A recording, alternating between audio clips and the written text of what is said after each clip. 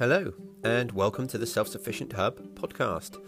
I'm Carl from selfsufficienthub.com, and I'm here to talk about all things self-sufficiency.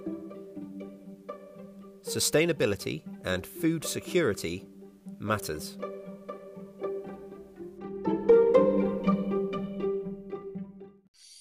Hello, everyone, and welcome to the Self-Sufficient Hub podcast. I hope you're all safe and well.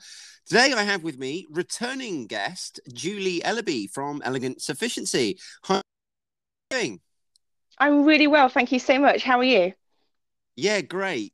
And thank you for coming back on the show. It's been over a year now since we first recorded, I'm assuming. I haven't checked, but you were one of my very, very first guests, and you've gone on to become a patron and a massive supporter of the show, for which I'm eternally grateful. So thank you.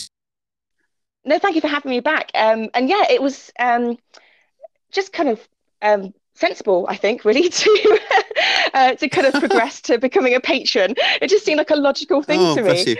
So yeah, because Bless you. I think everything that you do with the podcast and with YouTube is a brilliant resource for the whole community. So yeah, very happy to support it.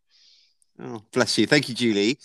So why don't you get us all caught up? And, last time you were on, we were speaking mainly about wax wraps and sort of how to make them. But I think you've been on quite the journey. And I mean, not just you, there are lots of listeners out there that kind of through various different ways, whether it's via email or through the Facebook group, or however it might be, I see lots of little updates and I see people's journey, and just a beautiful thing, and I love seeing it. And obviously I know for a fact from some of the things you've been sharing that you've been on quite the journey over the last year or more, and you've added, well, a ridiculous and how do you look back over the last year, 18 months, or you can define the time frame, but how do you look back over that and look at where you've come and where you come from and what you've achieved?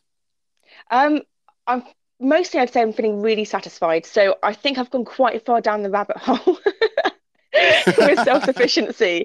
That was always the intention, though. It was always part of the plan. So I don't think it's a case of I sort of got into something and ran away with it. It was always the intention to not to take it as far as we have, but to keep progressing beyond where we are now. And from the beginning, we did recognize that it was a journey, and it's not something that you can just, unless you have infinite time and infinite money, which nobody does. It's something that you just have to slowly build up with. And our approach has really been to kind of focus on a couple of projects at once and really get our heads into them and kind of, learn as much as we can about it, and that hands-on practical experience. And then once we feel we are comfortable and confident with it, then we go, what's next? And we kind of push on to the next kind of couple of things. And I think it's that kind of spinning plates analogy, isn't it? Where once you get a couple of things spinning and they're fine, then you can start adding to it, can't you? So So yes, what have we done in the last year? It's been a year, hasn't it? Yeah, it has. Yeah, I should probably just say for our listeners, Julie and I, we've got no plans. We've had no conversation prior to this, beyond the fact we were just going to have a chat. So, if people are wondering, Julie is properly put on the spot here. She's had no pre-warnings of my questions. I will probably jump around and flip, and if you want to rein me back in again, then that's cool. Let's just see where we go. So some context for people. I live in a 1940s ex-council house. So it's got a quite large garden for the area. A lot of people don't have very big gardens where I live. We seem to get an extra bit of land. I don't know how, but we're telling no one. Like a driveway's width, but that makes a big difference for where we are. I worked out on Google Earth that we have about 1/10 of an acre, including the house. So we're not going to call it acreage. No, it's not huge. No. But that's great though, and it's great that people like you can share your story as well, because obviously where I am, I'm very, very lucky, and but I'm very keen that people who don't have the huge space that I have don't get put off by that. So no, absolutely. Sorry, No, you're quite right. So we have a very ordinary garden, and our mission is to turn it into a suburban homestead. So that's kind of the goal with it. Yep. And that's born out of lots of things, partly to do with a zero waste journey that we went on, and we took that as far as we felt that we could realistically. Yep. And then the big stumbling block for us was plastic packaging from food. And my response to that was, well, I'll just grow it myself. Yeah. So that's kind of what took us down that self-sufficient path in the first place. But since we began it, we've sort of seen how much it's a really multi-solving approach, really, to so many of the issues that we have in the world at the moment. So it's been absolutely brilliant for us. So where have we been? So my husband and I, Justin, we both work full time. We have 2 young children, one in early primary school and one in preschool, about to go into primary school. So we're really busy, like most households are. So we don't have a lot of time, but we do try to put in quite a few hours kind of each weekend and little bits in the evenings to working on the garden and the homestead side of things. So we have chickens. I think when I last spoke to you, I think we had 8 chickens, didn't we? Something like that. I know you had at least one silkie that doesn't count towards the numbers. Silkies don't count. We have 2 silkies. They don't really count. So we had a mixed flock of 8. So I'm just getting over a cold, so I'm a bit croaky still. And now we have 11. So that's news for this year. So we lost 2 separately for different reasons at different points, and we felt that just wasn't. The numbers weren't right. So we've no, my maths are so wrong on this. So we bumped it up. So no, chicken maths is notoriously difficult. It jumps around, doesn't it? So anyway, so we dropped down to 7, and then we got 4 more. And we're in the slow process of integrating those together. We're not in a rush. We're kind of gradually getting them to be a cohesive flock. Yeah. Because they are quite young, the ones that we took on, but they're really beautiful. So that's the chicken side of things, and they are for eggs. And they all have names, and they're all different looking and have different colours of eggs. And then we've got the quail. The quail is probably the thing that we have progressed with the most over the course of the year. So we keep golden jumbo Coturnix quail. And over the course of this year, we have built up our breeding group. So we've got 2 groups of 5 hens and 1 male in each group. And then we've got a grout pen, and they're just coming of age. So we're going to take out the males from there, and that will leave us 6, which will begin to lay soon as well. So we have a massive abundance of quail eggs at the moment. The males that are surplus are for the table. So that's a big change this year, is that we've started to harvest our own raised meat, which is a really big step. I've been doing that myself, and I'm quite comfortable with it, actually. It's fine. Yeah, I think once you get your head around it and you've kind of made your peace with your reasons why and all the rest of it, when you do it, you just do it. You just have to be quite decisive about it, I think. And that's kind of been my approach. That's been a big progression this year.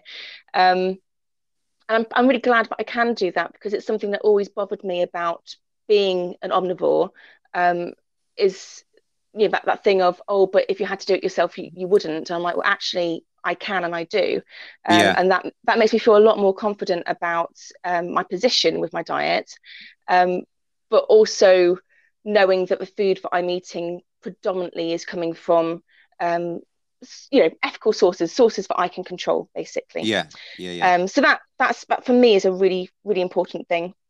The quail was still growing. I've actually got 3 hatched so far out of a batch and incubator at the moment today.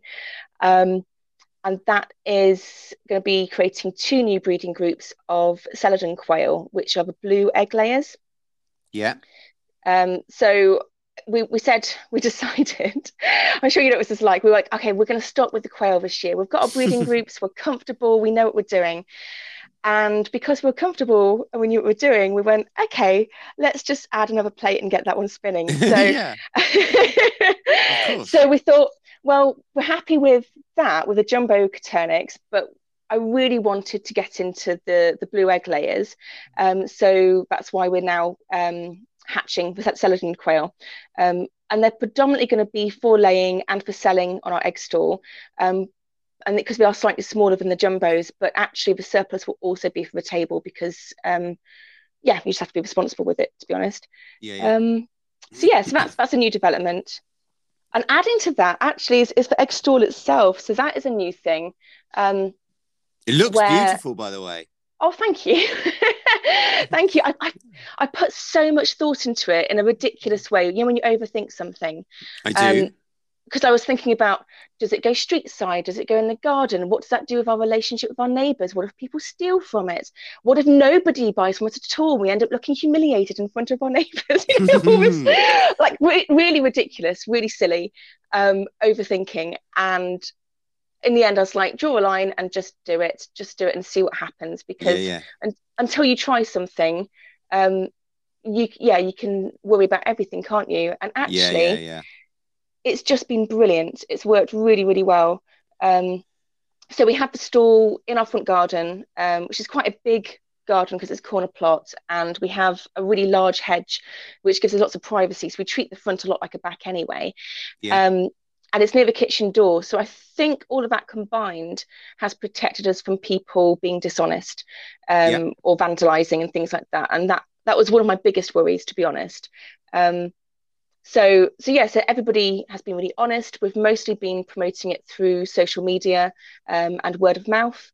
And we've got a really nice little community now. I've got people who will message me in the week, kind of asking, have we got any? And, I'll put a reserve note on for them, and others who will just turn up and everyone chats. It's lovely. You get a lovely conversation every time someone comes by.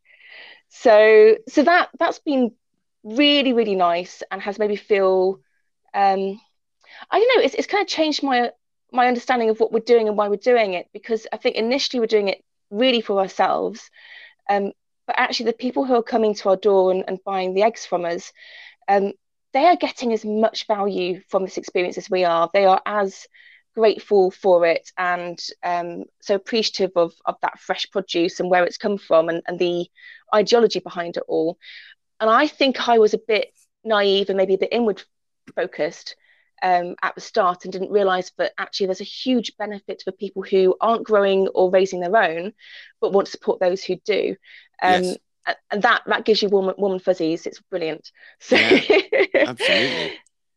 So that's been fantastic. And then we've started doing some more seasonal things on the stall is what I want to get into, because I want the stall to hopefully fund some of the homesteading activities. So selling the eggs will pay for the chickens and quail. We sold some of our surplus plants and seedlings earlier in the spring, and that went quite well. It doesn't quite cover the cost of compost. No. But or even close.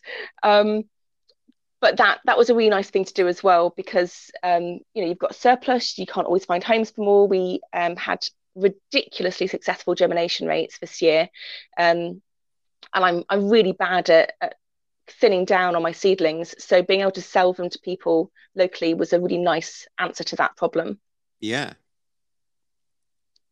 So I think I've just kind of talked at you there for a little while. That's why you're here. Don't worry. I was just going to say another huge benefit of selling seedlings. I'm not sure what your community, what sort of community you live in, but by the sounds of it, it's a good way of actually making some connections as well, because the people who are buying those seedlings, of course, they're going to be putting them in the garden. And one of the things that I have a sort of deficit of, and I mentioned this in a recent episode, is other people that do anything similar to what I'm doing to kind of network with.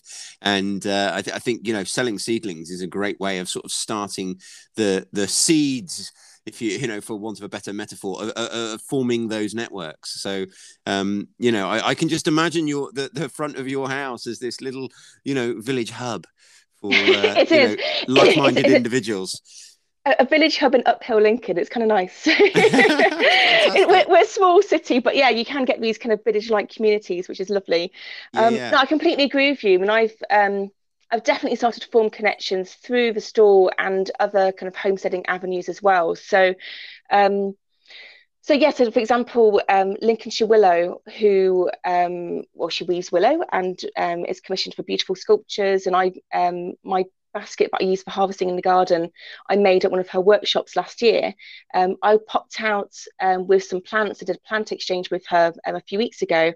Her hospitality was insanely just absolutely amazing. She showed us round. She showed the girls all of her animals, and we sat and had a cup of tea afterwards. It was just the most beautiful, beautiful day. It was absolutely wonderful, and all because we were exchanging plants. Yeah, for sure. And then with that comes an exchange of ideas as well. So you're looking at how other people grow things, and I think that's just, you can't put a price on that sort of thing, can you? Really, it's really, really incredible. Yeah. And then the other arm to that, I'd say, is in my kind of seeking for ethical meat sources that I can't raise myself, I've kind of become connected to more people in different communities that I would have no connection with otherwise, through a group called Giving Up the Game. I've come across that group. Yeah, and it's so before we started keeping quail, we got pheasant from somebody quite local, kind of the next town up. Lincolnshire's incredibly rural and vast, and so we got pheasants from him for free, and that gave me my first experience of learning how to process a bird and plucking feathers and using for crafts for feathers and things as well. And then this year I sort of upped the game a little bit on that one, and sourced my first ever deer, which was kind of in the skin, and brought that home. Was it eviscerated? Please explain eviscerated to me. Well, I'll try my best, although my explanation might not be strictly accurate. So if someone knows any different, let me know. But my understanding of eviscerated is basically gutted, having the offal removed. And I think you would include the head there, although I may be wrong. So he had very kindly, I think partly because I said, I have no idea what I'm doing. Yeah. He had gutted it and it had its head removed. So I basically had kind of like the carcass, but with the skin on. Perfect. And what was the type? It was non-indigenous, the small one. Is it? Muntjac? Muntjac, yes, Muntjac. So they are apparently notoriously difficult to skin. So as a first ever experience, that was actually kind of brilliant, because I think it's better to start with something that's quite challenging, because anything after that is going to be a little bit easier. So I was quite happy with that. I also knew that it meant that if I didn't do a super job, it wasn't entirely my fault. You can be a bit forgiving on yourself, a bit gentle on yourself. Yeah, exactly, because that you're kind of doing something that's a little bit more advanced. And I actually think I did quite a good job with it. And then I butchered it myself afterwards. I was, pausing YouTube constantly throughout, kind of step by step, everything that I was doing. Yeah. So yeah, that's another connection that I've made. Well done, Julie. I'm so proud of you, honestly. That's Thank fantastic. you. That's fantastic. It's one of those things where some people will be impressed and go, "That's a fantastic achievement," and others will be going, "Why would you do that?" Yeah. Well, I mean, I know how proud of myself I was when I purchased my first pig, and I know it's such a big thing. It's not a small thing, and moving from poultry to mammals is a huge step. It's quite a transition, isn't it? It's kind of it's not the same at all, I don't think. Especially larger mammals. I mean, with your pig though, that was a huge experience, wasn't it? Because it was. That was something that you'd raised yourself, and they're really big animals, and you had to do the whole from start to finish. That's the sort of thing that changes you a little bit, I think. Not in a serial killer kind of way. But, I haven't actually murdered anyone before or since. So no, it didn't change me in that kind of way. But in a self-sufficiency way, for sure. Yeah, for sure. Yeah, it was a massive step step for me. Mhm. Sort of the person I was before and after, like you say, in terms of my comfort and ability around Yeah. a lot of things. I was two completely different people. You know, the person who had never done anything like that, and the person who was very comfortable looking at that project and going, "Yep, I can do that." It was, you know, two different people. And yeah, and again, and I've recently recorded a video on the pig I've done most recently, and I've gone from, and that'll be going up soon on YouTube. But basically, I've gone from that first pig. I've only done 3 in my life, but the first one was a 3-day process, and Mhm. now this last one, you know, I go from gunshot to fridge within 2 hours, and then another 2 hours processing those really large pieces from the fridge. So, you know, the Wow. whole thing's in half a day, and that's solo. And just, but you only learn these things by doing. You know, you've Mhm. got to get up there and have a go. And I know it's not for everyone, but yeah. So how did you find it? You know, how long did it take you? The whole deer. I did not time myself, and I think that's probably a good thing. But was it a Um, day or no, no, longer? no, it wasn't. It was just an evening. See, the Oh trouble wow. is, I do these things because they're quite small. It's surprising. But Okay. I have a bad habit of doing things in the evening when I should be doing like the bedtime routine and stuff with my kids. Um, and then that sort of puts a bit of pressure on you to kind of get it done. Yeah. Um, so no, so it didn't take a super amount of time. Um, but I wasn't rushing it, but yeah, it took me, I don't know, I'm going to say a couple of hours. It wasn't, I think I'd be much faster second time round because I know what I'm doing. I'd also get a better knife for skinning as well. Oh my goodness. Um, Yeah, it makes a huge difference. yeah, Huge, I didn't huge have a proper difference. one for that. I was No. very much winging it with what I had. So Yeah. Yeah. Yeah. yeah, No, that was my experience as well with my first pig. I was using the knives we had in the kitchen. Now I have, you know, it's not a particularly fancy knife, but it is the right knife, and it's nice and sharp, and yeah, it makes a huge difference.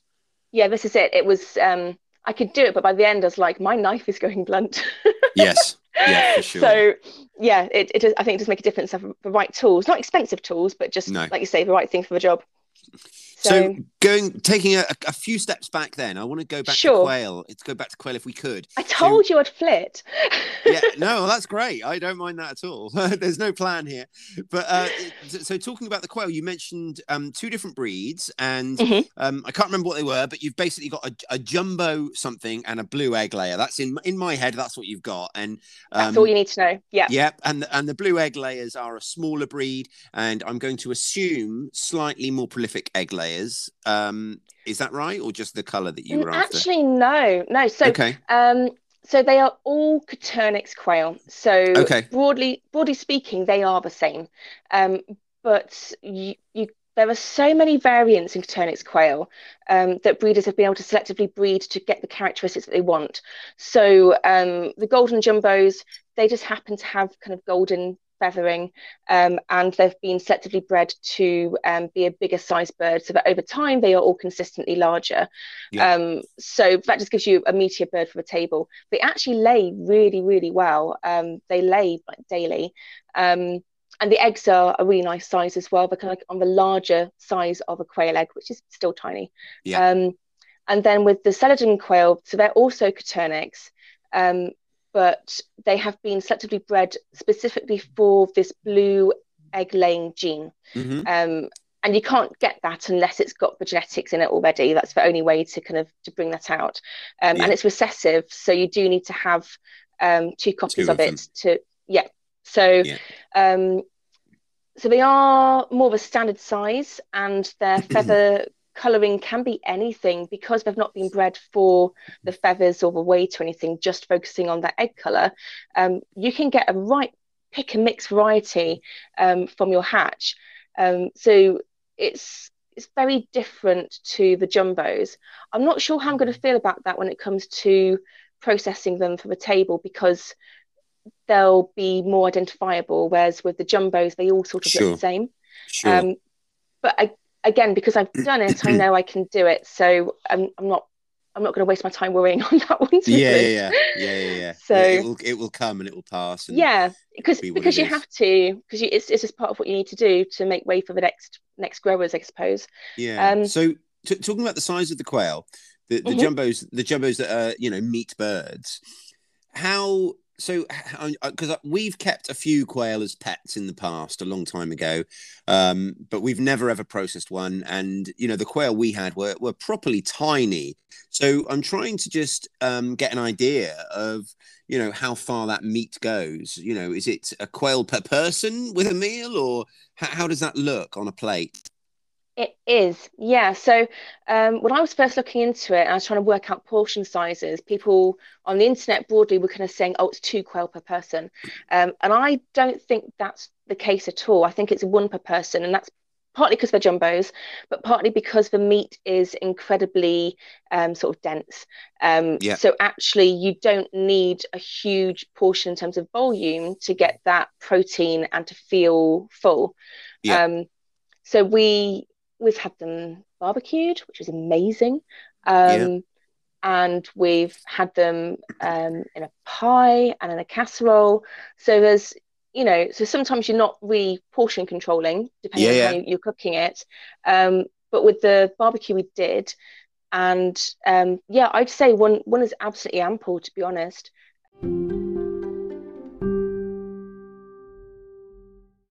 So I just want to take a moment and say thank you. Thank you for listening. I really, really appreciate every single one of you who downloads and listens to the show. There's lots of ways that you can help the show grow and support it, and probably one of the best ones is just to share it with someone. Find someone who you think might be interested in this content and say, listen, here's a show that I like. I think you might like it too, and point them in our direction. We would be forever grateful. If you want to go a step further, you could also become a patron. You can do that by going to patreon.com/self-sufficient-hub and set up to donate a small monthly amount. If you think this podcast is worth the price of a cup of coffee a month, then you can set it at that amount. And obviously, anyone who chooses to do that, we are eternally grateful to.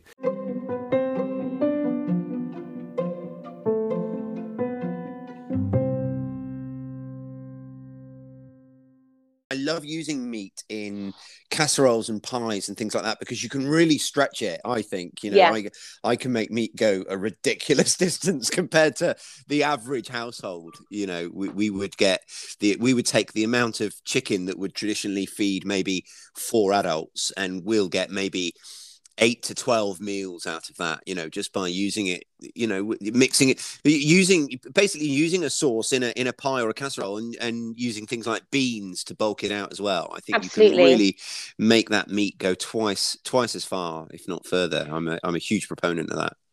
And then using the bones and everything else to make stock as well, so you get as much out of it as possible. I do Yeah. think raising your own gives you more of an appreciation and makes you want to get the best out of it too. Um, it's I, yeah, it's I sorry, agree. go And on. well, I was going to say I agree, but for two different reasons. One is out of an appreciation of the animal Hmm. and a sort of a respect of the animal, and wanting each life to basically go as far as possible. And the other one is just an appreciation of the amount of effort that goes into creating it as well, a respect for yourself and for your time and effort, and not wanting all of that effort to represent just one meal when it can represent three. I think that the two go hand in hand. That's a very fair point. I hadn't thought of it from that point of view, actually, but you're absolutely right. That's definitely in there, isn't it? Yeah, it's the same with vegetables or anything. When you've done it yourself, you realize that thing that you would have spent 80 pence on in the supermarket actually represents a lot more than 80 pence to you, It because means so much more. exactly, It's yeah. it's like when we were podding peas earlier this week, the girls and I, um, and it was so exciting. I mean, you buy a plastic wrap bag of peas from the freezer section in the supermarket, and you Yeah, just don't even think about it, and you no, get peas in the bottom of the freezer because that's just what happens. yeah, Um, but when you're growing them yourself, and I mean, this year we've grown a heritage variety from Real Seeds, yep, and it's a Lincolnshire variety because it would be really unpatriotic not to. yep. So, No, so like really, I'm all for seed yeah. sovereignty. So it's really local, and we feel like we're part of that local history, and also part of that. Um, kind of bringing it back from the brink as well. We're part of a story, I guess, with sowing those peas. Yeah. And now that we're podding them, and Felicity was there eating them fresh out the pod. Yeah. Serafina not so keen. My son will eat every single one I grow if I let him. Yeah. Oh really? Yeah, straight off the plant. That's Felicity, but with Serafina, she said, "I like them cooked, Mummy." I was like, "Okay, well, you just keep on podding them for me." Yeah. But it's like you say, you don't want to waste that, and you do just really appreciate it so much more. And you're there podding them, thinking about all the different ways that you're going to use them. What recipes could we come up with for these? And you're actually making that produce the centerpiece of a meal, but you would never plan that way normally. You would never say, what shall we cook so we can make use of these peas? You know? Yeah. No, absolutely. And it's like, there's no wonder that such a high percentage of the food that is bought is goes to waste. When you buy a huge bag of frozen peas for pennies, you just don't think about caring about those peas, and you'll cook twice as many as you think you might need, because you'd rather have too many than too few, and you don't think twice about half of them going to waste at the end of the meal. Whereas you would never do that with peas you've shelled yourself. Not in a million years would you cook double the amount you thought you might need just in case. No, it's a wonderful privilege. I think it's a privilege to be able to waste food, but equally, I see it as a privilege to be able to choose this lifestyle as well, and to be kind of growing your own food and try, like I say, stretching it and making the most out of things. Two sides of the same coin, I think, that one. I couldn't agree more. Yeah, no, I couldn't agree more, Julie. And and that goes right across the board, doesn't it? From the meat to the peas to everything else. Just having this appreciation and knowing what goes into a loaf of bread, what goes into a pork chop or a leg of venison, knowing what goes into this thing on your plate, and not only knowing it but being connected to it. It's just, I mean, you can't see me, but I've got a huge grin on my face just talking about it. It's you can always hear your smile though. Fantastic. So with the quail, then you are, how many do you think you're raising in in an average cycle? Is it so many a month, or what's the sort of the chain look like there with regards to breeding? Okay, so it is limited by our capacity to incubate, and that's probably a really good thing for me. So we have quite a small incubator. It's a Brinsea Mini Advanced 2. And so it's a really solid incubator, but it is small, and it comes with like a turning plate for quail, which you can fit a dozen eggs onto. So this last hatch, I took that out. I've been manually turning because I wanted to double my odds with the Celadon, because building up a breeding group with that kind of like a dozen at a time, and it takes you 2.5 weeks.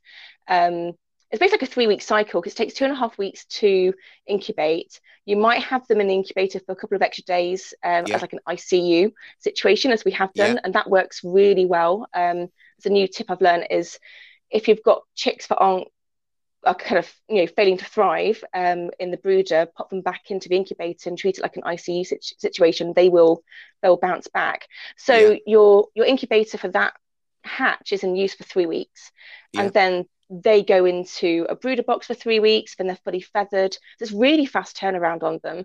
And then they go into the growers for, again, probably about 3 weeks, because then at 6 weeks, that's when they begin to reach maturity. They're kind of very just on the edge of maturity there, but at 6 weeks, they're becoming mature. So realistically, you're looking at, and again, you're not going to get 100% hatch rate every time. So a maximum of 12 eggs, 12 quail every 3 weeks. If you're going full capacity. With the Celadon, we doubled our numbers just to try and give ourselves a head start with getting the breeding group set up, because we found this year getting it set up with the jumbos was actually quite slow work to get the quality that we wanted, and also the right male-female ratios that we wanted, because you don't know what you're going to get when they come out. The first 2 hatches we had far too many males and not enough females. So actually getting to a point where we had the two breeding groups set up as we wanted them. It took about half a year in total. Yeah. So, and that's just down to having a small incubator. If we'd gone for the next size up, then we could have, tripled our numbers. Time, probably. Yeah, exactly. Less, yeah. Yeah, so it just depends on your equipment, but again, you have to think about your kind of return on investment. I'm going into my work mode now, talk about return on investment. Not at all. No, yeah, I'm not at work right now. So, but yeah, you do have to think about return on investment. You do need to think about investment of money and investment of time for what you're getting back. Yeah.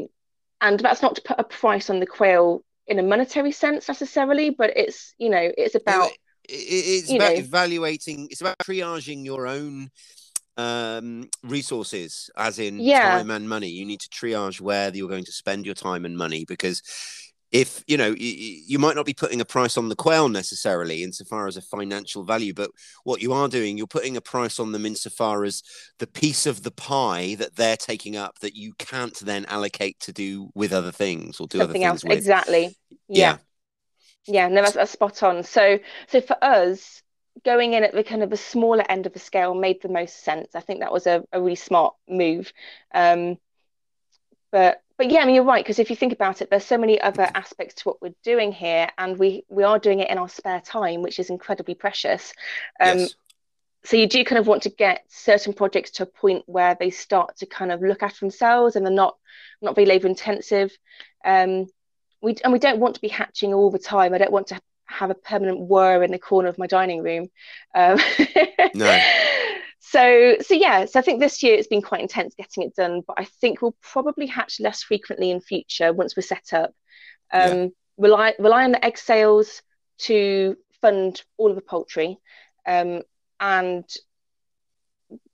be breeding for the table, but not at an intensive rate, and everything to feel quite relaxed, I think, is the idea.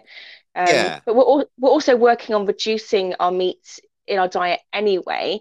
Not in any sort of bid to head towards a plant-based diet that doesn't work with my own philosophy, but just because I think that it's good to have a really good balance. So if we can sustain most of that through our own garden, then I think that would be comfortable for me. That's kind of where I want to get to with that one, but we're not quite there yet. No, well, it's a journey that never finishes, isn't it? So don't be too hard on yourself there, for sure. I've got a couple of things I want to ask you about the quail still. A couple more follow-ups. Sure. So, and I'll ask them both together, and you choose how you want to answer them.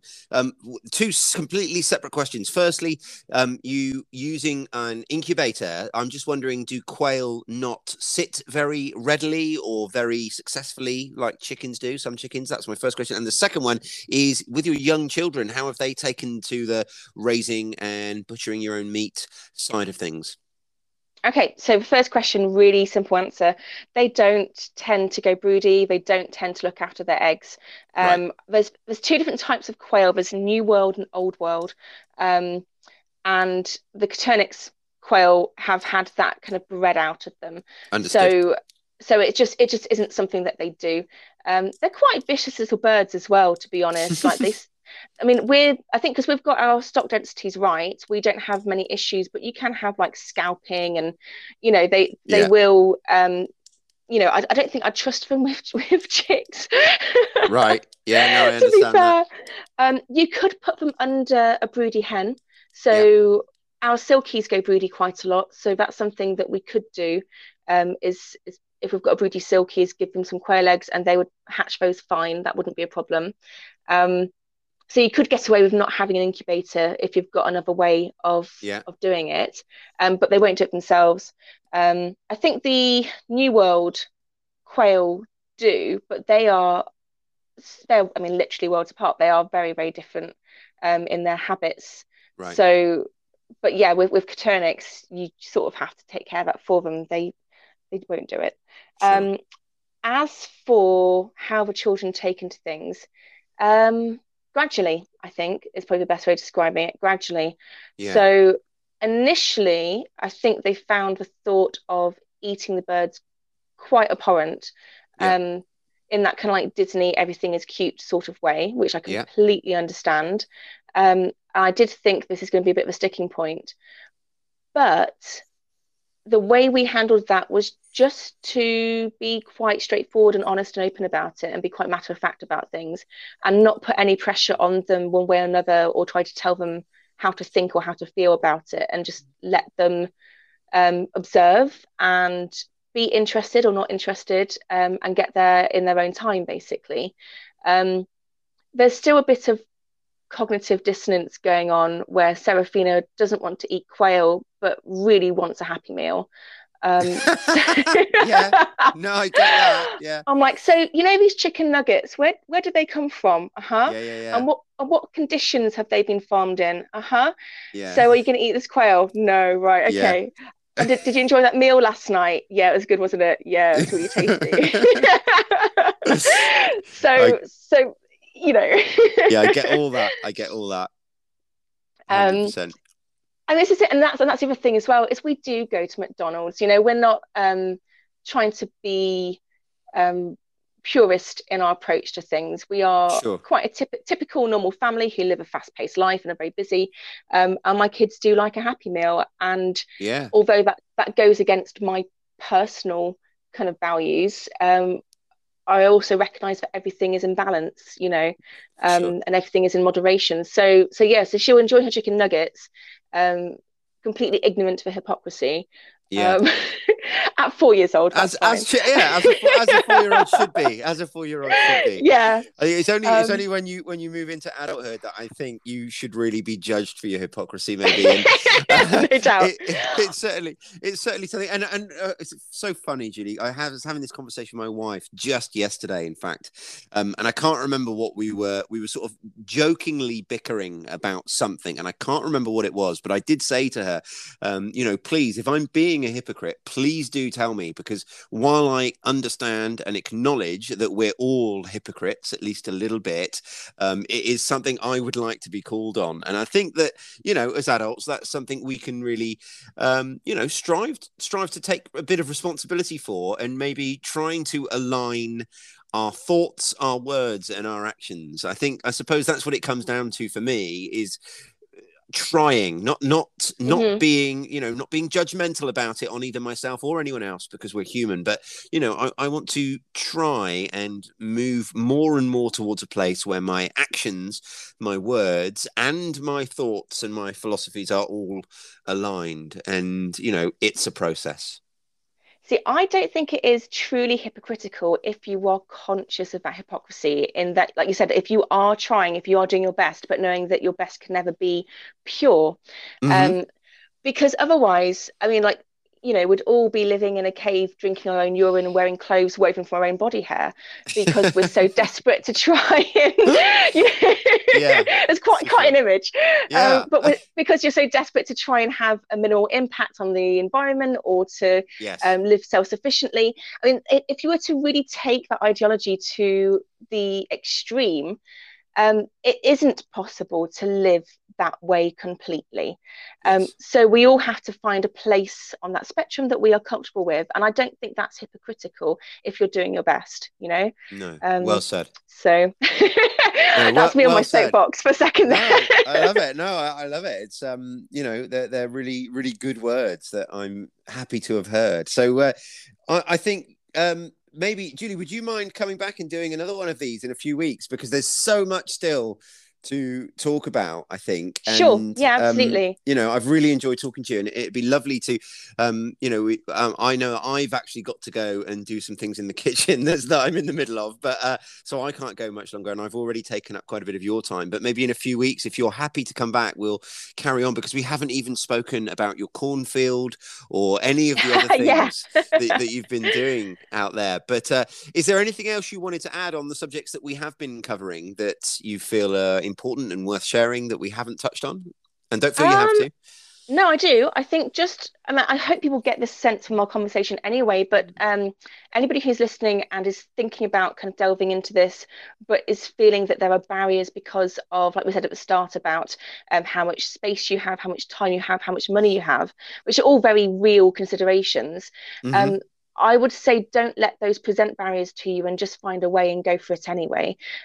Because what we are doing, although from someone on the outside looking in, it might seem like it's unusual, I suppose, but actually it isn't. It feels incredibly natural and normal. And once you make it part of your life, it just it just becomes part of that flow, I guess, really. Yeah, for sure. And gets easier. It gets easier once you've learned how to do each thing as well. And the rewards when you sit down to dinner. I'm going to have a bit of it's going to sound like a bit of a brag, and I don't mean it to. I've eaten doing this recording, and it was one of the best things I've ever eaten in my life. And it was the first time I've ever had these things at the same time, but I had homemade sourdough with homemade goat's butter and a homegrown salad and homemade ham and homemade goat's cheese, and then I topped it off with one of the salt cured egg yolks that I grated over the ham, and it was just incredible. And I know that obviously, that's a lot that I've just sort of put on a plate there, and not everybody can get there. I get that, but just I can't put into words the feeling. And I was even, to my wife, who knows all this and is surrounded by, just like I am, I was picking up the plate going, look at this I'm about to eat. You're preaching to the choir right there, aren't you? Yeah. But it was just, that you cannot put a price on that feeling before you've even taken a bite. You can get that feeling even just from your own first tomato that you've grown. Yes, that sense is still there, and I think that's something that everybody can share. Yes, 100%. 100%. Such important messages, and a huge part of what I try to do is make it so that everyone should feel that it's accessible in whatever degree it's accessible to you. It's accessible. There's stuff here you can be doing, and it's worth it. So thank you. You're making me hungry. I've already eaten. Awesome. Well, Julie, do you want to let people know where they can find you? Yep, sure. So we are on the internet. We are Elegant Sufficiency UK.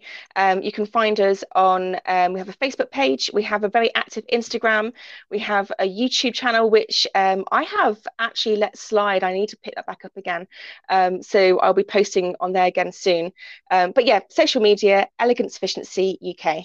Awesome. And again, thanks ever so much for your support of this show, and thanks for coming on, and thank you for all that you're doing, Julie. It's appreciated. No worries. So thank you very much for having me as well.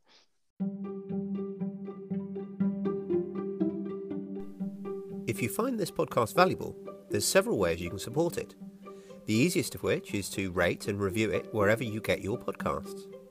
You could also talk about it or share it wherever you post online, including your social media pages.